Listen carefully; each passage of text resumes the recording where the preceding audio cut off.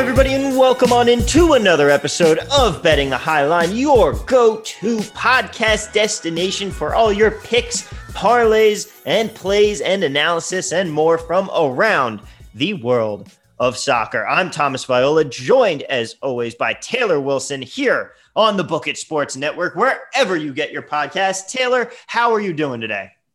Doing good, Tom. Back to the 1 and 2 tradition that is this show's motto, basically, in terms of best bets last week. Still in the green in units. I'm assuming you are as well. What were you record-wise in best bets last week?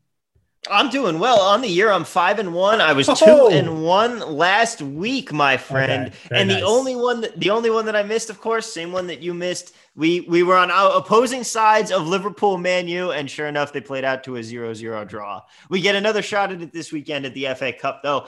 And coming up later on the show today, we have an incredibly special guest, Bruce Marshall of the Gold Sheet, joining us in just a little bit here. But first, plenty to get to. Like you said, 1 and 2 on your best bets from last week. I went 2-1.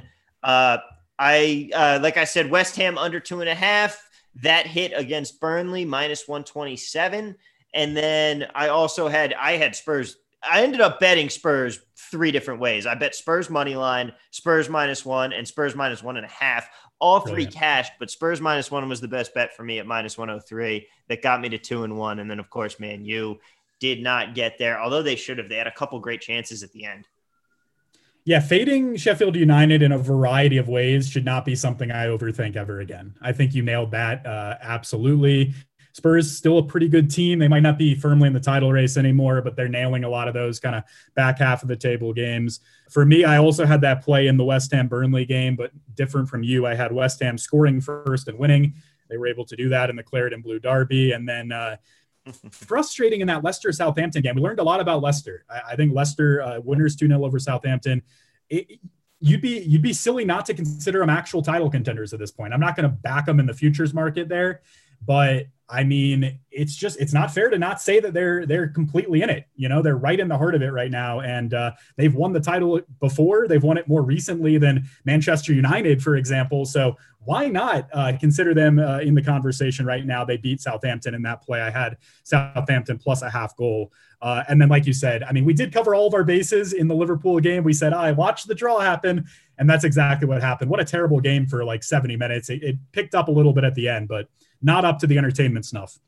Yeah, that was a snooze fest to be sure. And you mentioned with Leicester, I think that the biggest problem is that they just don't have the depth that the other teams that are in the title race have. Yes, they're title contenders right now, but that team runs through Jamie Vardy, and I'm very worried what happens if that man gets hurt because he is no spring chicken anymore. But for now, you keep going with the Vardy party and hope that they can do it.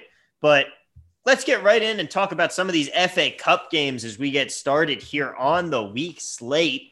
And let's start it off. You've got some interesting choices here, including Chorley versus Wolves. Hit me with what you're looking at. Is this another one of the FA Cup point spread specials?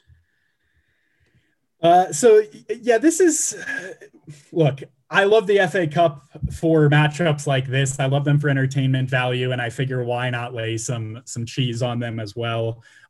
More than anything, this has absolutely nothing to do with Sixth Flight Chorley. They're in the National League North. We love the non-league teams. This is not too dissimilar of a story from the Marine Spurs situation last round. Now, they are a couple of divisions higher than Marine, but they're in the 6th division of England against a Premier League team. However, this is all about fading Wolves. And I can't believe I'm saying this. I will say the caveat here, like in so many games, let's see who Wolves plays. But even if they're playing a decent amount of starters, Wolves have been atrocious lately. One of the most out of form teams in the top flight. I'd say it's them, Newcastle, and obviously Sheffield United as the kind of terrible form teams right now in the EPL. And I don't think they're going to lose this game. I think it would be pretty much impossible for them to lose this game. But I'm going to say that it's relatively close, taking Chorley plus 2.25 goals at a plus price at plus 120.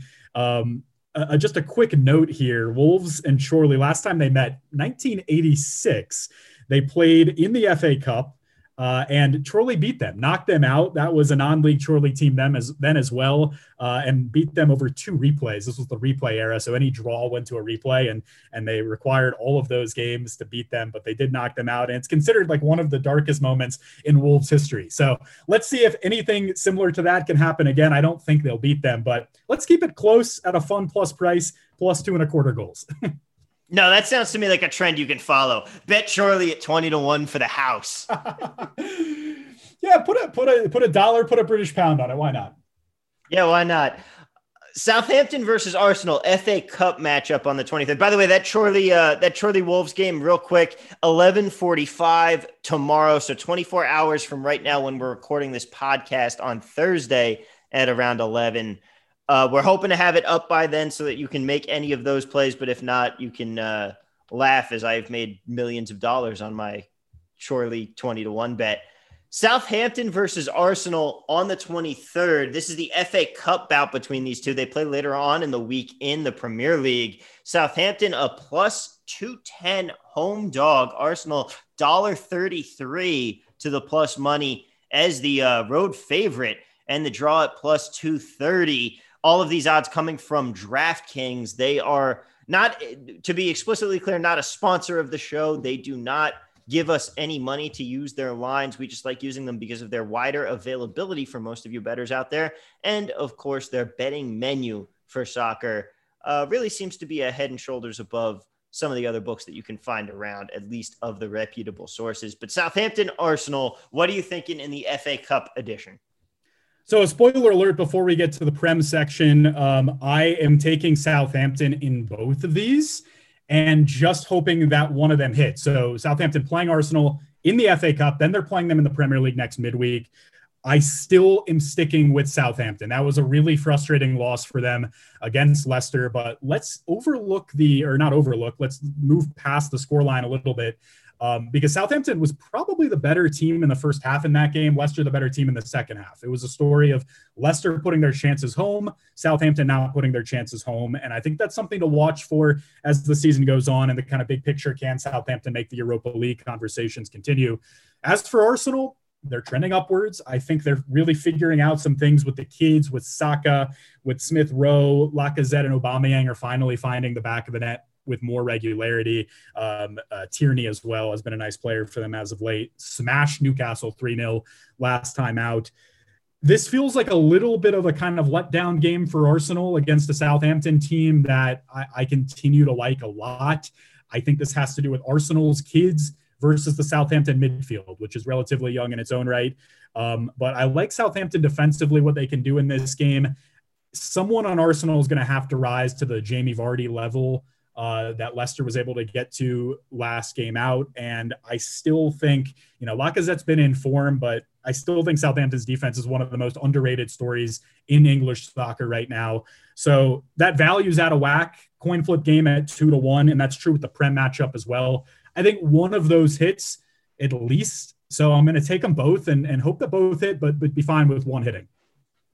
I'm going to wait until we get the lineups for those games, but I am leaning the same way you are. I like Southampton in both matchups. I don't think they're going to win both. I hope they do, but I want to see what this Arsenal lineup looks like for the FA Cup game. And additionally, what the Southampton lineup is going to look like, because they might focus more on the Arsenal might focus more on the Premier League, whereas Southampton might see this as their chance to get a trophy this season. One more FA Cup game that I have some thoughts in: Manchester United versus Liverpool. They are right back at it again. So this is the 2.0 version of the matchup. And Man U, a favorite this time at $1.60. Liverpool plus 155. This time they are at Old Trafford. So this is the home and home, and the draw is plus 270 here. Again, with the caveat of wait for the lineups, but Jurgen Klopp traditionally does not care at all about the FA Cup. I think that he is going to give his squad some rest here. So I am actually going to try and hit Manchester United at this $1.60 price before the lineups come out, because I think that number is going to change once Liverpool is not playing its starters in that game. I completely need to wait for the lineups. I would say across the board. You're absolutely right about Jurgen Klopp. Solskjaer is kind of the same deal, though. You look back to that Watford game in the FA Cup last round, the midfield was Scott McTominay and Donny van der Beek. Those are good players, but they're not necessarily the first choice midfielders for United right now. Jesse Lingard started that game as well. Juan Mata, who might be 45 years old at this point, started too. So I don't know, though. I mean, there is the added aspect of this that is, again, arguably the country's biggest rivalry coming off of a game. One of the interesting things for me is like, who was the winner in that 0-0 draw in the Prem? I think the common sort of, just based on like social media responses on the two fan bases, I think most Manchester United fans were happier than Liverpool fans after that game. But I don't know if that's necessarily true internally. And I also don't know if that's what either manager was hoping for in that game. I think I would have imagined both would have tried to win it. That's why neither of us touched the draw. So now this obviously has nothing to do with the EPL. I don't know how important the FA Cup is going to be when both of these teams are so firmly in the Premier League title race, which is part of this, but there also might be kind of a revenge factor after a draw. I don't know. Let's wait for the lineups. I'm not touching this for now. I think that's fair. And I might actually be swayed to join you on that, but for the most part, I am looking at the Manchester United side of that lineup still. But then again, Liverpool, of course, is a team that always seems to get the breaks to go their way when they need them to. But Man United does just the same thing. So we will see on that one. But moving on to the Premier League, you want to talk about out-of-form teams. You mentioned Wolves being the most out-of-form team in the league right now. Chelsea can't be far behind them, and they play each other on Wednesday. Chelsea a minus 143 home favorite. Wolves plus 340 on the road, and the draw plus 325. What are you thinking in this one?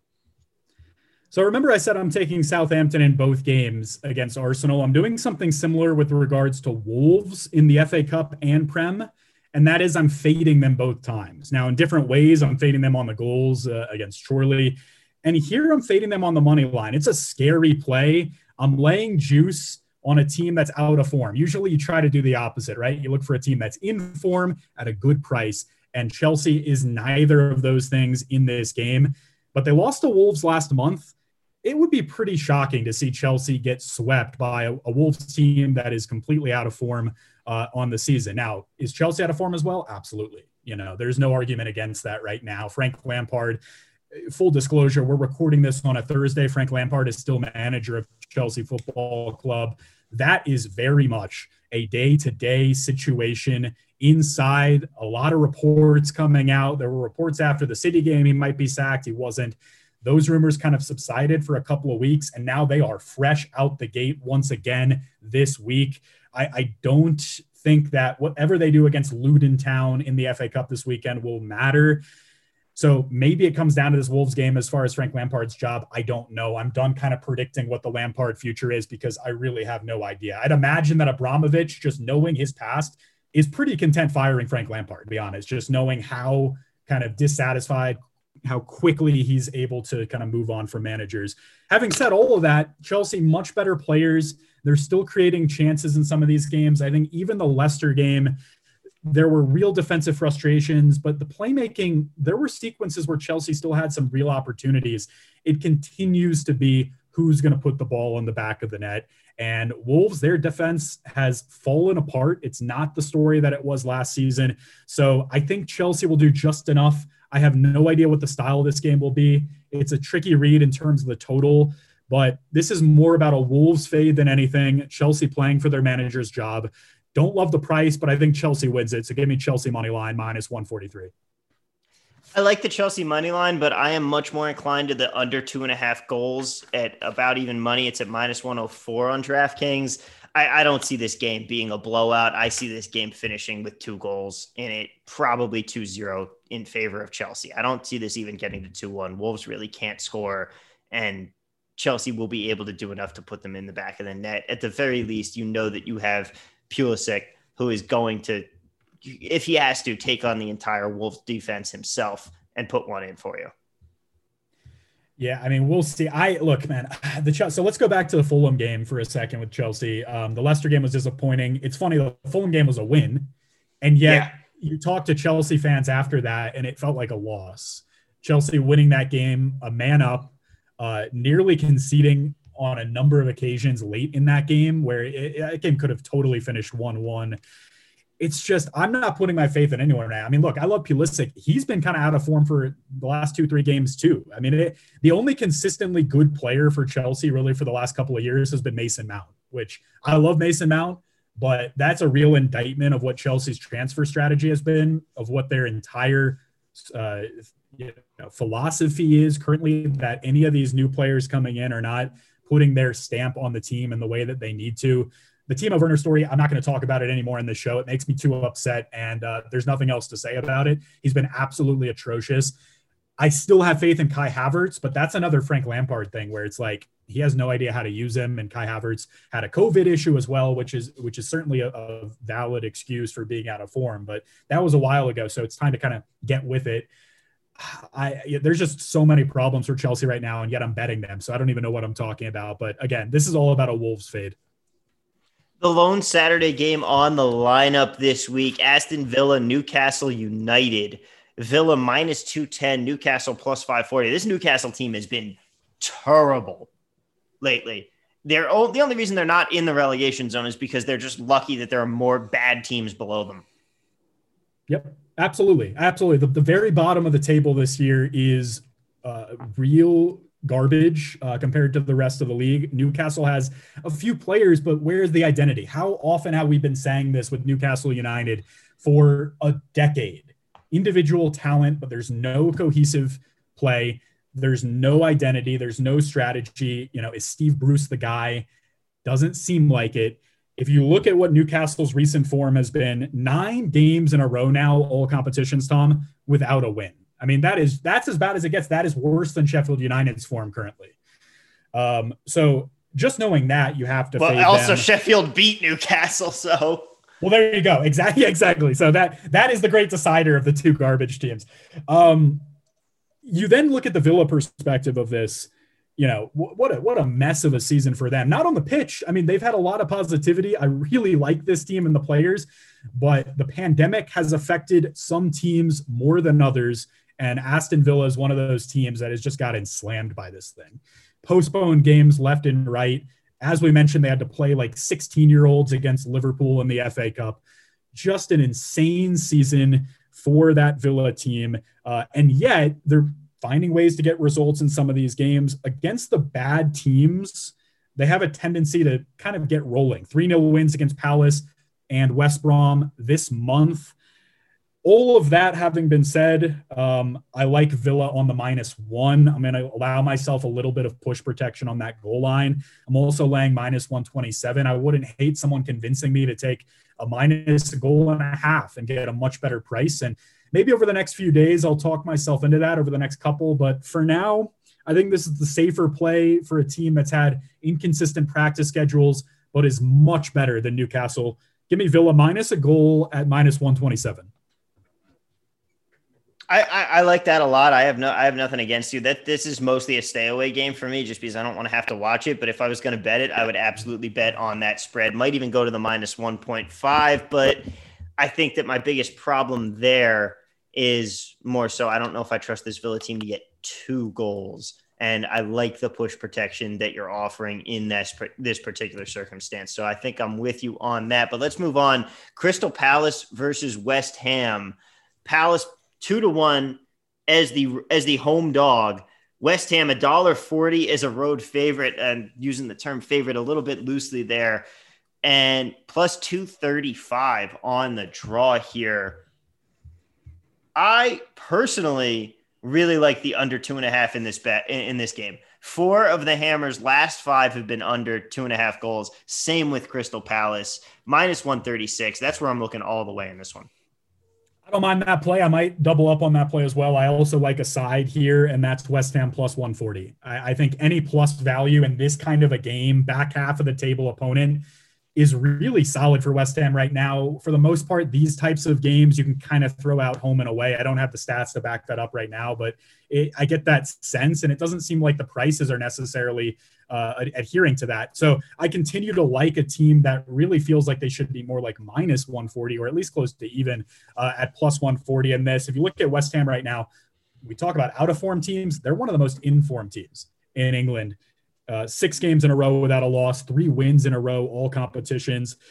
Guys, Check and Jared Bowen are having breakout seasons. Mikel Antonio is now back from injury. I think the question marks for them continue to be, and you're touching on this with the under, how consistently can they put the ball in the back of the net? They create a lot of chances. Really good attacking midfielders, but they have one striker who's pretty good, maybe not great in Antonio. They shipped Sebastian Haller out to Holland. So I don't know really where the goals are coming from otherwise, but they seem to be able to kind of scrape out these 1-0 wins. And I don't think Palace is particularly good. They also have one of the best center backs in the league in Angelo Agbana. So yeah, I think that's great value. Give me West Ham plus 140. All right, now briefly, let's touch on it one more time. Southampton versus Arsenal 2, the Wrath of Khan.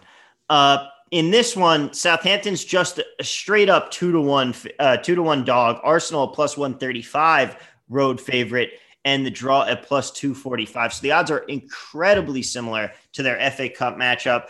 We already mentioned we like Southampton in this game. Anything else that you want to add? I would just repeat, let's just keep an eye on the lineups. I'm probably not going to change my plays in either one.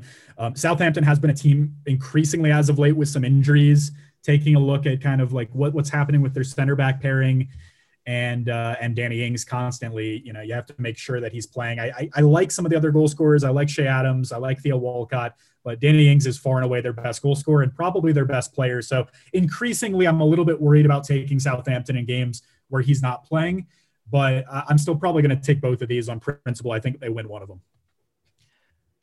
Brighton and Hove taking on Fulham this week. Brighton, a plus 110 favorite at home. Fulham 270 on the road, and the draw at plus 235. And what are you looking at in this one? Because I have something I have my eye on in particular. I'm going Fulham plus 270. I think that value is completely out of whack. You look at these last 2 games against teams that are far superior to them, Chelsea and Manchester United, at least in terms of individual talent. Fulham could have drawn, or even in the Chelsea case, won either of those games. You know, the American, shout outs to U.S. men's national team, Anthony Robinson getting the red card in the Fulham-Chelsea game, basically not giving them a shot. But after Chelsea scored, they had 20 minutes where they were dominating the game at the end. Could have scored 1, could have scored 2. It would not, nothing shocked me against Chelsea at this point. And then against Manchester United, they get the go-ahead goal very early in that game as well. Showed a lot of positivity in the first half. Will they poop away the leads? Will they, do something stupid like getting a red card? Always in play. And that's why they're at that end of the table. But I haven't been a Brighton fan all year, and this value seems out of whack. So let's go Fulham, man. Plus 270. Let's ride. That was my play exactly. I'm honestly a little upset that I let you go first on that one, because the way I'm looking at it, this Fulham team's been sneaky as of late. They aren't as bad as you would think. You look at their last 3 matchups: a 1-1 draw with Spurs, a 1-0 loss to Chelsea, and a 2-1 loss to Man U. And by the way, their fourth league game in that was a 0-0 draw with Southampton. Those are 4 good teams. They had a 2-0 win against Queen's Park Rangers, but we're not going to really count that. But this team is not playing bad ball right now, and I think that's the biggest thing that you have to be looking at with them. Whereas this Brighton team, notoriously inconsistent, but I just think the price is all wrong there. I'm completely agreeing with you. Fulham is, no question, my play in this one. Now, in a battle of 1 versus 20, Man U versus Sheffield, what are you thinking in this one? Because you do have a play here, and I'm guessing it is not going to be Sheffield moneyline. Oh, I wish it'd be way more fun. Manchester United is firmly in the title race. I can't believe I'm saying that. I still don't think they'll win at all. Full disclosure, I think City at this point has to be considered the favorite to win the English Premier League. However, this is the most exciting United team in 8 years. It's the most exciting team since the Sir Alex Ferguson era, and it's the most exciting team since they last won the title in 2012, 2013. So Man U fans have a right to be excited. I understand that. I think when you look at players like Paul Pogba getting back into superstar form, that's where the real excitement comes, because Pogba is a dude who, when he is on, is a top 10 player in the world. And when he's off, might not be a top 200 player in the world. So the Jekyll and Hyde of Pogba there is so crucial to what Manchester United is doing. Nearly scored in the Liverpool game, scored an absolute banger against Fulham. One of the goals of the season. He's had maybe 2 of the top 5 goals of the season across the league this year. And yes, they're going behind in some of these games. They went behind early in this game. They went behind early against Sheffield United. Speaking of the opponent here, earlier in the season, ended up winning that game 3-2. But you can make whatever jokes you want about penalty luck, about VAR, about Bruno Fernandes scoring from the spot being their only attack. At this point, it doesn't make much sense because from open play, they're putting a lot of pressure on any team that they're playing. I'm still not the biggest Solskjaer believer. I think he's getting bailed out by some real stars and Bruno Fernandes and Pogba and Martial and Rashford, et cetera, et cetera. But the fact of the matter is, they're in form. They're one of the hottest teams right now. And I don't think this is totally the way that we've seen many squads win titles. Usually you need a little bit more of a sound defense than United has had for most of this season, but they're doing enough and they're winning consistently. And that roller coaster that we talked about for Man U earlier in the year is no longer here. They're really trending upward. And like you say, 1v20, they're playing the worst team in the league, a team that finally got in the win column, but is still quite bad. All of that is a long roundabout way of saying I'm taking Manchester United minus a goal and a half, laying juice on an already big goal line, minus 130. But I just think you need to look at a Manchester United play in this game. You can't get them at anything good on the money line straight up. And I think you have to take a minus a goal and a half. I really like that call. I completely agree with you. Minus a goal and a half is the way to go there. Now, one more Premier League matchup to get to. Everton taking on Leicester City. And I hate betting Everton games at this point because of how maddeningly inconsistent they've been. They're plus 185 home dogs. Leicester's a plus 155 road favorite. And the way Leicester has been playing, I don't see them losing this game. And I think that number just is too good a value on Leicester to pass up. So my lean in this one. I'm not sure if I'm going to play it yet just because of how Everton's been playing. I want to see if they manage to field their full lineup because it's been a little while since they've had Richarlison, Dominic Calvert-Lewin, James, and company all out at the same time. I want to see what they're going to do there, but I am leaning Leicester City plus 155. Either that or stay away from me. Yeah, I'm probably staying away. So Everton, they've been a pretty good FA Cup team over the years. If you look just over the last few decades and including even in the last, 10, 15 years, what do you think? I mean, you're an Everton fan. What do you think their priorities are? Because they obviously have an FA Cup this weekend against Sheffield Wednesday. That's a game they should theoretically win, even with some backups out there. But what are the priorities for Everton this year? Is it to try to get to the Europa League? Is it to win silverware in the FA Cup? What are they looking for? I think that as long as they continue getting the draws that they've been getting in the FA Cup, they're going to continue playing backups. And I think that they will start taking it seriously once they play a good team. I think that if they were to take on a Premier League side, they would field their real lineup. But right now, they're simply not because they don't have to. But the priority to me, no question, they want to make top 4, top 6. This Carlo Ancelotti team wants to get back to the Champions League more so than they want to get silverware this season, because the reality is that they're still building this team, and being in the Champions League would be a huge, huge help for them in the summer transfer window. Well, and James is so well connected we talk about this in the NBA all the time, and it's kind of weird we don't talk about it more in soccer, where it's like friends trying to get their friends to come play for them. James, some of his best friends are like the biggest stars in the world, guys like CR, and he's hanging out during the off season with just massive superstars. So that aspect, and also the Carlo aspect too, he knows all the stars in the world too. Like, I think the next year is going to be really interesting for Everton, and being in Europe, I think makes a lot of sense. The problem with that though is, man, it is a cluster of teams fighting, whether it's top 4 or top 6. There's so many teams fighting for those spots. It's going to be really difficult, but it's going to be put at ease next year when Cristiano Ronaldo decides to take his talents to Liverpool.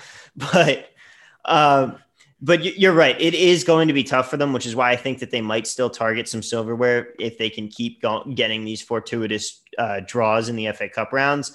But this is a team that can't afford to finish below top 6 this season. Carlo has been working on this for too long, and they've been playing too well this season. They've gotten the pieces in place now. They need to start taking that step. Yeah, so, Leicester's a good team and probably a better team than Everton, but you almost have to start looking at games like this as games that Everton needs to win. If they're going to be like, let's just say this, if they're going to be a real top four contender, they need to win this. You have to beat the teams that are around you in the table in order to be a true contender. You can't just feast on the minnows of the league. And that's what's going to, that's what it's going to come down to for Everton. They need to start winning some of these games. And to their credit, they have been able to do that so far under Carlo. But that's going to wrap up the Premier League for us. Let's wrap up the whole dang thing here before we bring on Bruce Marshall from the Gold Sheet. You've got 2 Bundesliga plays that you're looking at, including one in Mönchengladbach versus Dortmund. Going back to Deutschland, hopefully you're listening to this Thursday night, Friday morning, because I do have another Friday play for you listeners. Going to one of my favorite plays, just general plays in all of soccer, is an over in the Bundesliga. And I'm doing that here at over 3.5 goals. Plus 138 value in Gladbach Dortmund. You're talking about 2 of the top 6 scoring teams in the league, both in terms of goals scored and in terms of expected goals as well. When in doubt, over in Germany. I don't care that it's a big number. It's a good price, and it's a fun one to bet, over 3.5 goals. I am literally pulling up my phone to go bet this game as we speak. Taking that is how confident in your line I am here. I am following you on it right now, literally pulling it up on my phone as we go to Leverkusen versus Wolfsburg. You are completely correct. Last week, one of my favorite bets was I want to say Bayern Leipzig, Dortmund Leipzig. I'm trying to remember, and I'm fairly certain that it involved Leipzig, but it was an over, and it was such a rocking chair bet that we were done by halftime. Yes, that was I think we're going back a couple of weeks. That wasn't the Stuttgart Gladbach game, was it? No. No. I don't know. This is the thing with Germany. I don't know. Well, hang on, let me check. I've got it. I think I have it in my notes. I do not have it in my notes. Never mind. Oh, yeah. Wolfsburg, Leipzig, right? Yep, that was it. Yeah. Oh, yeah. Yeah. There are so many of these where the money is just on. I know 3.5 is a scary number to take an over. It was not as scary maybe in the first month or 2 of this season or even post restart last year. But keep in mind, the scoring is still pretty high in Germany, and some of these, especially the kind of the top end of the table matchups, are where you're seeing a lot of goals. That's the fun thing in Germany, Tom. In the Prem this season, we talk about Liverpool, Man U being that gross 0-0. There have been so many 0-0s when the big boys play each other in England this year. That's not the case in Germany. The German games, they're just goal fest regardless. They really are, and that's one of the fun things about the German league. It is fun to go watch them play, and the other great thing is you can see a lot of Americans in it now, including our new president, Matthew Hoppe. 5 goals in his last 3 games. Insane. Out of nowhere. And Schalke, maybe, will he save Schalke? Probably not, but we'll see. I'd love to see him do it, but Schalke, man, just when I think I'm out, they pull me back in. Now all of a sudden I'm watching these damn games again. One more here, Saturday play for you, Leverkusen versus Wolfsburg. Leverkusen pretty much at even money, plus 102 is the home favorite. Wolfsburg plus 250 on the as a dog, and the draw at plus 265. What are you looking at there? Thomas Viola value play here, going Wolfsburg at plus 250. Leverkusen coming off of a great win over Dortmund, and they have another big fixture against Leipzig after this. This is just pure trap game logic at a really good price for a pretty good Wolfsburg team that's scoring goals, that's kind of right back in the Champions League place race. Coin flip game. I would not be shocked if any of the three-way money line moves happen here, but I think plus 250 is really good value for a team that can hang with Leverkusen. And Leverkusen, the priority was on Dortmund, and I think the next priority is going to be on Leipzig. So give me trap game value.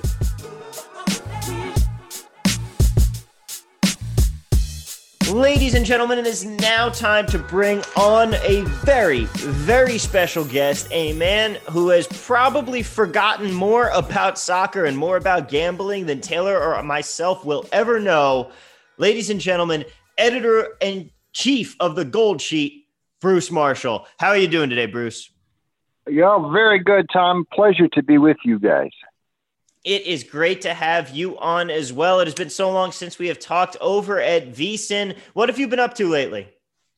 Yeah, still doing some stuff at VSiN, but very busy with the Gold Sheet. Even with this crazy year, the football season. I mean, we're about to complete it, and so we went through a full season and got that done. A little bit different this year.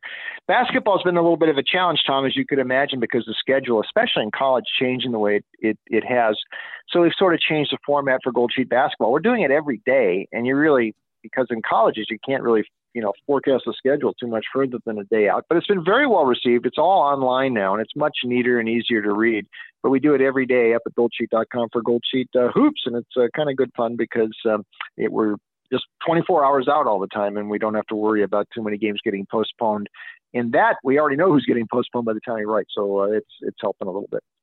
That can be one of the biggest challenges on the podcast here, doing it weekly. You're always trying to forecast, okay, well, we like these bets, but this game is 4 days away and you have to wait for the lineup. So everything comes with a couple caveats. That 24-hour cycle can be good. But in addition to all the work at the Gold Sheet, you are, of course, at heart, a huge footy fan just like us. And you've got some thoughts on the FA Cup this weekend, don't you? Yeah, Tom. And we did a publication several years ago. We called it European Soccer Weekly. It looked like the old Pro Football Weekly. And we did that for about 8 years and actually distributed some overseas as well. It was good fun.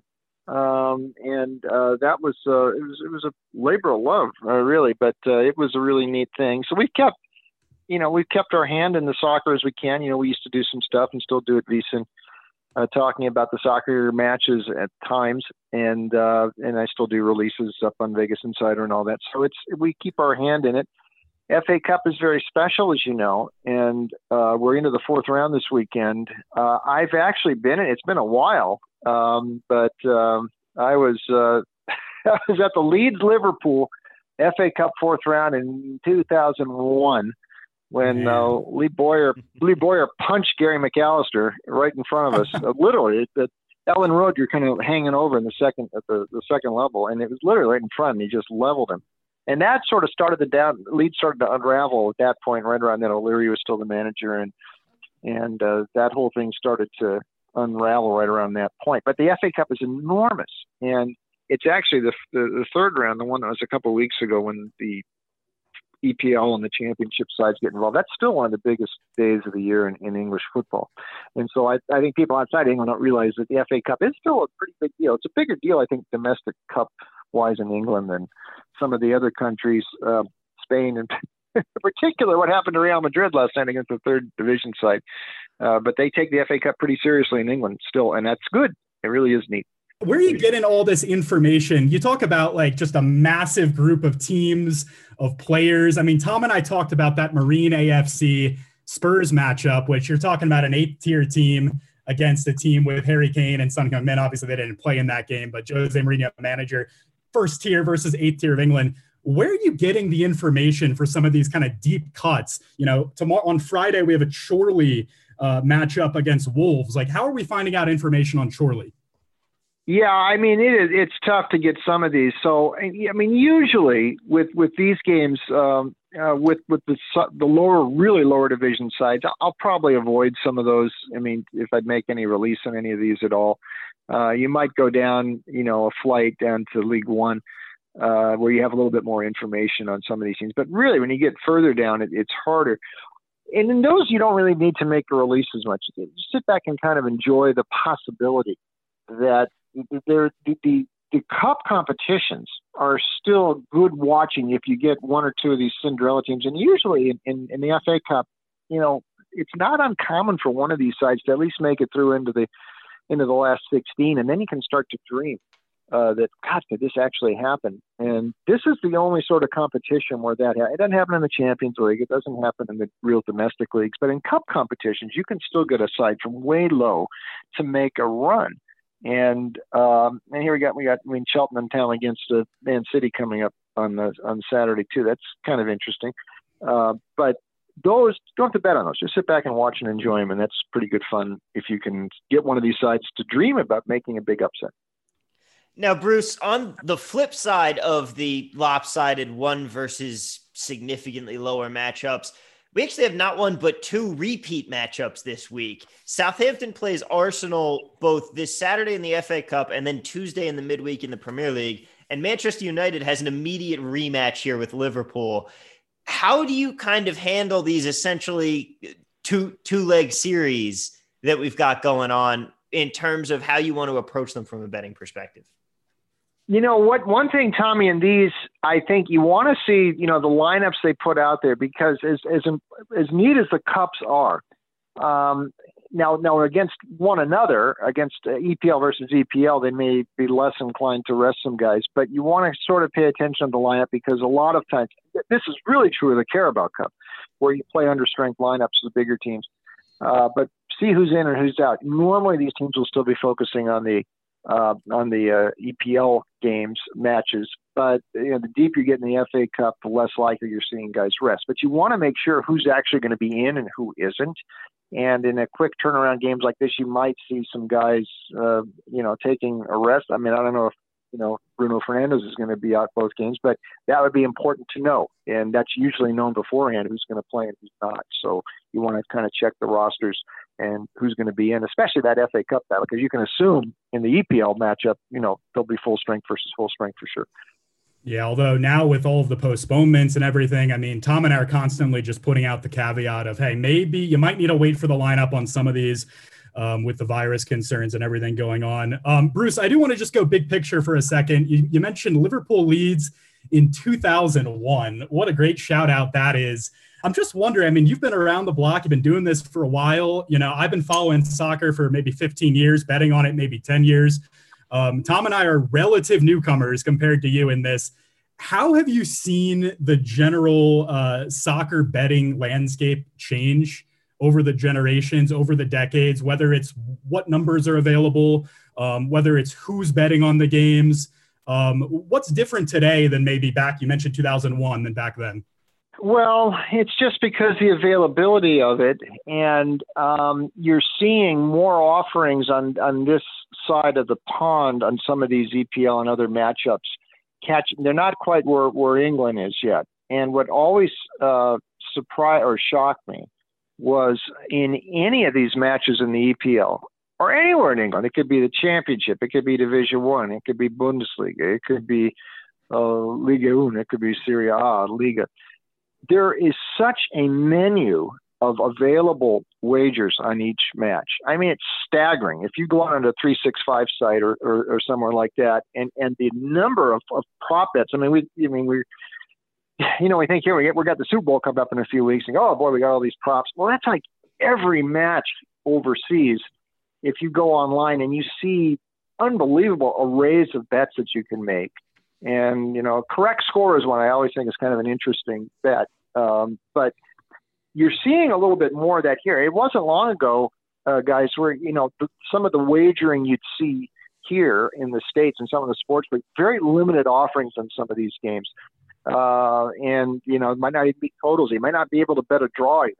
I mean, but now you're seeing more offerings available and more as you go mobile, you can do more stuff because and the mobile apps can accommodate more.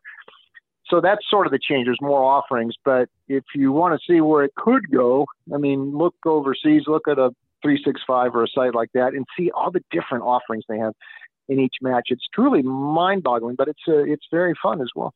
And back then, like, where were you getting all of the information and where, I mean, now, people complain in the US, I have to pay for CBS All Access. I have to pay for Peacock. I always find the complaints funny because back in the day, I don't think you could have watched most of this stuff. How were you watching games? How were you following the sport back then? Well, there were some ways to do it. When we did European Soccer Weekly, we had a deal with Reuters. So I got every Reuters story that came. So that was keeping me up to date, but I had to, we had our deal with Reuters for that. There used to be, in the early days of the internet, late 90s, around 2000, there was a outfit called Planet Football, and we had a deal with them where they provided some of our copy for the publications. But they had a website for many of the EPL teams at that point. Sky eventually bought Planet Football. But in those days, they were able to provide a lot of information. But this again, before the internet came around, you were really kind of stuck because there wasn't that much readily available. But in the early days of the internet, Planet Football was great. Most of the newspapers and all the London papers before they started to charge, the Telegraph and those things too. I mean, the stories there and the writing is so good, and you could usually follow it pretty well. I will tell you this: what got European Soccer Weekly going, what got my mind thinking about it, was actually the '94 World Cup here, and there were a lot of art contributors for the Gold Sheet for American sport brought over some European publications like Gazzetta dello Sport and a few others that they started to sell over here starting in the World Cup '94. And that got us thinking, wow, that's interesting. But those are still print publications. But before the internet, it would have been a lot harder. But in the early days of the internet, late '90s, early 2000s, there were still some pretty good options. You just had to look for them, but there was information out there. Bruce, in terms of betting, soccer's still very much growing on the American public, but in terms of overall fandom, as the Men in Blazers put it in their book, Encyclopedia Blazertanica, soccer has been America's sport of the future since 1972. But maybe it's just the recency bias for me of only having followed it in this millennium. What do you think about the growth of the sport in the country in general, not just MLS, but the popularity of European soccer? And you mentioned the '94 World Cup, but even past that, to me, it felt like 2014 was a real turning point where you saw World Cup fever hit, and then it didn't really peter off the way that it had in the past. Do you think we're actually getting somewhere to the point where soccer is going to be in that conversation as one of the top sports in America? It's going to be in the orbit, but it's going to be flying in a lower orbit, I think. But at least it's in orbit now. So I think that's good. And I think when NBC stepped it up with its coverage of the EPL here, and now you're seeing, I think CBS is doing a great job with their coverage of the Champions League and the Europa League and all that. Now there's more coverage here, and I still believe that the appeal, there's great appeal here for the European sides over here. I thought this a long time ago, and that's when we started our publication. And I can remember going to the football expos in Cannes right when we were starting this stuff up. And Edward Friedman was a great Man United marketing guy. And I remember talking to him then about the possibilities over on this side. And he agreed. He said, it's got to be done incrementally, but he saw potential in the States for the European game and the exposure there. And you see a lot of these teams when they can, non-COVID times, they'll come here for the preseason games and all that. Real Madrid, I still believe the Spanish sides have barely scratched the surface over here, that Real Madrid's appeal is so worldwide. A lot of people hate them too, but I mean, the Latin American community in the States, they know Real Madrid, they know Barcelona, and you're starting to see them promote themselves a little bit more here. I noticed when I wore a Real Madrid shirt, like back in the mid-'90s, walking around here, there's people would notice who it was. So where the Americans come from, it's still consumed mostly at the grassroots level in the States. I don't know how much the MLS is being consumed, compared to the other sports, but it's got to the point where they're in the orbit, and I think that's good. And the gaming part of it is an angle too, but I think overall it's okay if it stays in that lower orbit here, because I think most of the soccer fans here would rather watch England and Spain and Champions League and things like that. Bruce, do you have any kind of different philosophies, different tactics when you approach soccer on the whole compared to other sports in the U.S.? I mean, we think about something like the NFL that has so much action and so much movement within the week on the lines. Like you get to Sunday morning and it's possibly already moved a half point and a half from where you wanted it on earlier in the week. Soccer is a very different animal, particularly when you're looking at something like the three-way money line, and there's a lot more value, but a lot more chances to slip up as well. Do you approach the sport a lot differently than you do other sports? A little bit because it's sort of like college. It's sort of college basketball, but college football. It's different than the NFL, because if you're looking at the varieties of leagues overseas, and then you throw in the continental competitions like the Champions League and Europa League, there's so many different options out there. And it is really hard to stay on top of all of these leagues and see where you can find some edges. It's a constant battle. I mean, and then in England, you've got the other divisions too, and you have in the other leagues as well, other countries as well. So you have to sort of focus on, you can't process in college hoops now. I can tell you, there's 300 and some teams. I can't focus absolutely on every one. So you got to pick some leagues you're a little bit more in tune with and stick to those. So I don't think it's humanly possible to have expertise in all of these different leagues. You have to have some and know a lot about a few and find where you're most comfortable and focus there, because it is too easy to stray off and, well, I like this, French game, and I like this game in Serie A this week. Well, here's this English game. I mean, it's a lot, and it's sort of like college sports here. You just got to narrow it down to the leagues you're more comfortable with and stick to those. Now, if you were a bettor who was looking to really start focusing on soccer betting, what leagues would you in particular say that they should focus on? Because the reality is that the Premier League, being one of the most bet on leagues, might not be the right choice. No, I'd look at the England. I look at the Championship in England. I think there's some interesting value there. And what I like to look at usually, Tommy, you can find some streaks in these leagues that really endure, and winless streaks and all that. There is also one other thing to consider in soccer betting, just right off the bat, that there's a third result, and that's the draw, and you can bet the draw. And that is the secret sauce for the sports books, and why their hold generally on soccer is a lot more than it is on other sports, because there's a third result.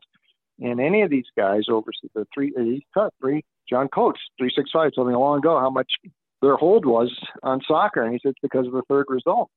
Now, there's all these other bets you can make as well, but still, I mean, the majority of them are still bet on one side or the other, or a draw.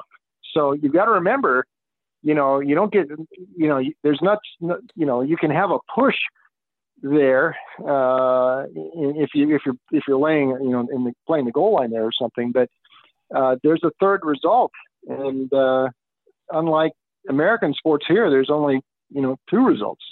One side's going to win, one side's going to lose. You could bet the draw over there. So there's a third result. And sometimes draw is one of the best bets you can make. There's usually some very good prices in the draw. But if there's one league I would look at first, I think England Championship is as good as any to really find some good values. Bruce, how about this season in terms of specific teams? You mentioned the English Championship, being able to find some streaks there. Any teams you're liking right now that have been on a roll that you've kind of kept riding? Well, in Spain, and I do follow Spain. I sort of have to because my wife's from Spain, so it helps, to have your wife not yell at you when you're watching some sport, and she's actually watching it too. Look at what Atletico Madrid is doing this year. And Simeone, I think, is my favorite manager. I mean, they have taken his personality. He's as highly paid as any manager in Europe. They've only allowed 6 goals, and they're almost halfway through the season. Oblak has done, it's tremendous, but they just lock everybody down. They're going to be hard to catch in Spain. So I think Atletico Madrid is one I think is really interesting here. And there's a variety of other teams back and forth there, but on top, they jump right to mind. Also, we're in the at the end of this transfer window right now, and there could still be, most of the moves in the transfer windows, as you guys know, happen in the last week, in the last couple of days. The January window, though, some of these guys can be cup tied. So it means if they played in Europe in the Champions League for one side, they transfer in January. They can't play in that competition. No, they can play in the domestic. This is why I would watch a guy like Lukaku from Inter Milan. And I think Inter's in great shape in Serie A, by the way, after beating Juve last week, and they don't have any European things to worry about because they crashed out of the Champions League. They're not even playing in Europa. If Lukaku moves to like Man City, which has been rumored, Man City suddenly becomes very dangerous in the EPL. He wouldn't be able to play in the Champions League, but he could play in the EPL. So watch the transfer window. There could be a couple moves. Man, you got Bruno Fernandes in mid-season window last year, and look what he has done for them. Long range, one prediction I will make. Next year, Messi will play for Inter Milan. This thing with Barcelona is going to have to unravel at some point here, and I know Inter Milan is ready with its overseas or Asian ownership there. They would pay as much as you need to pay to get Messi. And I think that'll happen. And I think that's why they could move Lukaku here. He would be the biggest name that could move in the last week of the transfer window. Wow, that is a massive prediction, though. Messi to Milan, which would be so much fun to see because we would get Messi and Ronaldo back in the same league, this time in Italy.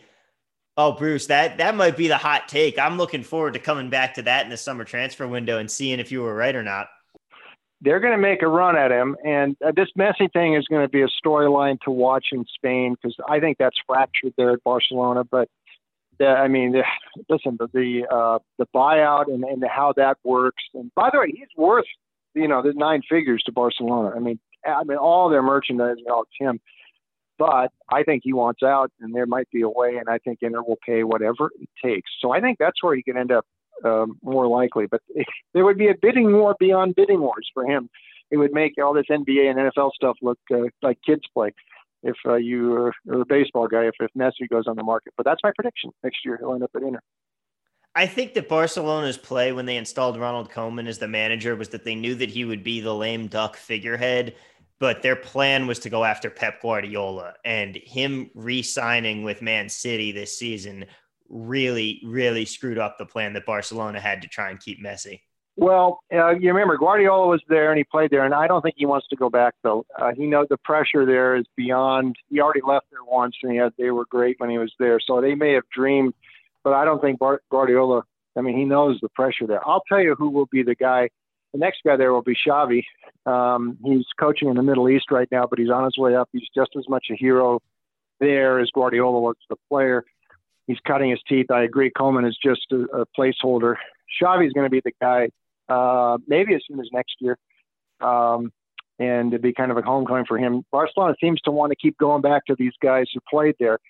And it's worked at times, but my prediction, Xavi will be the guy who takes Koeman's place.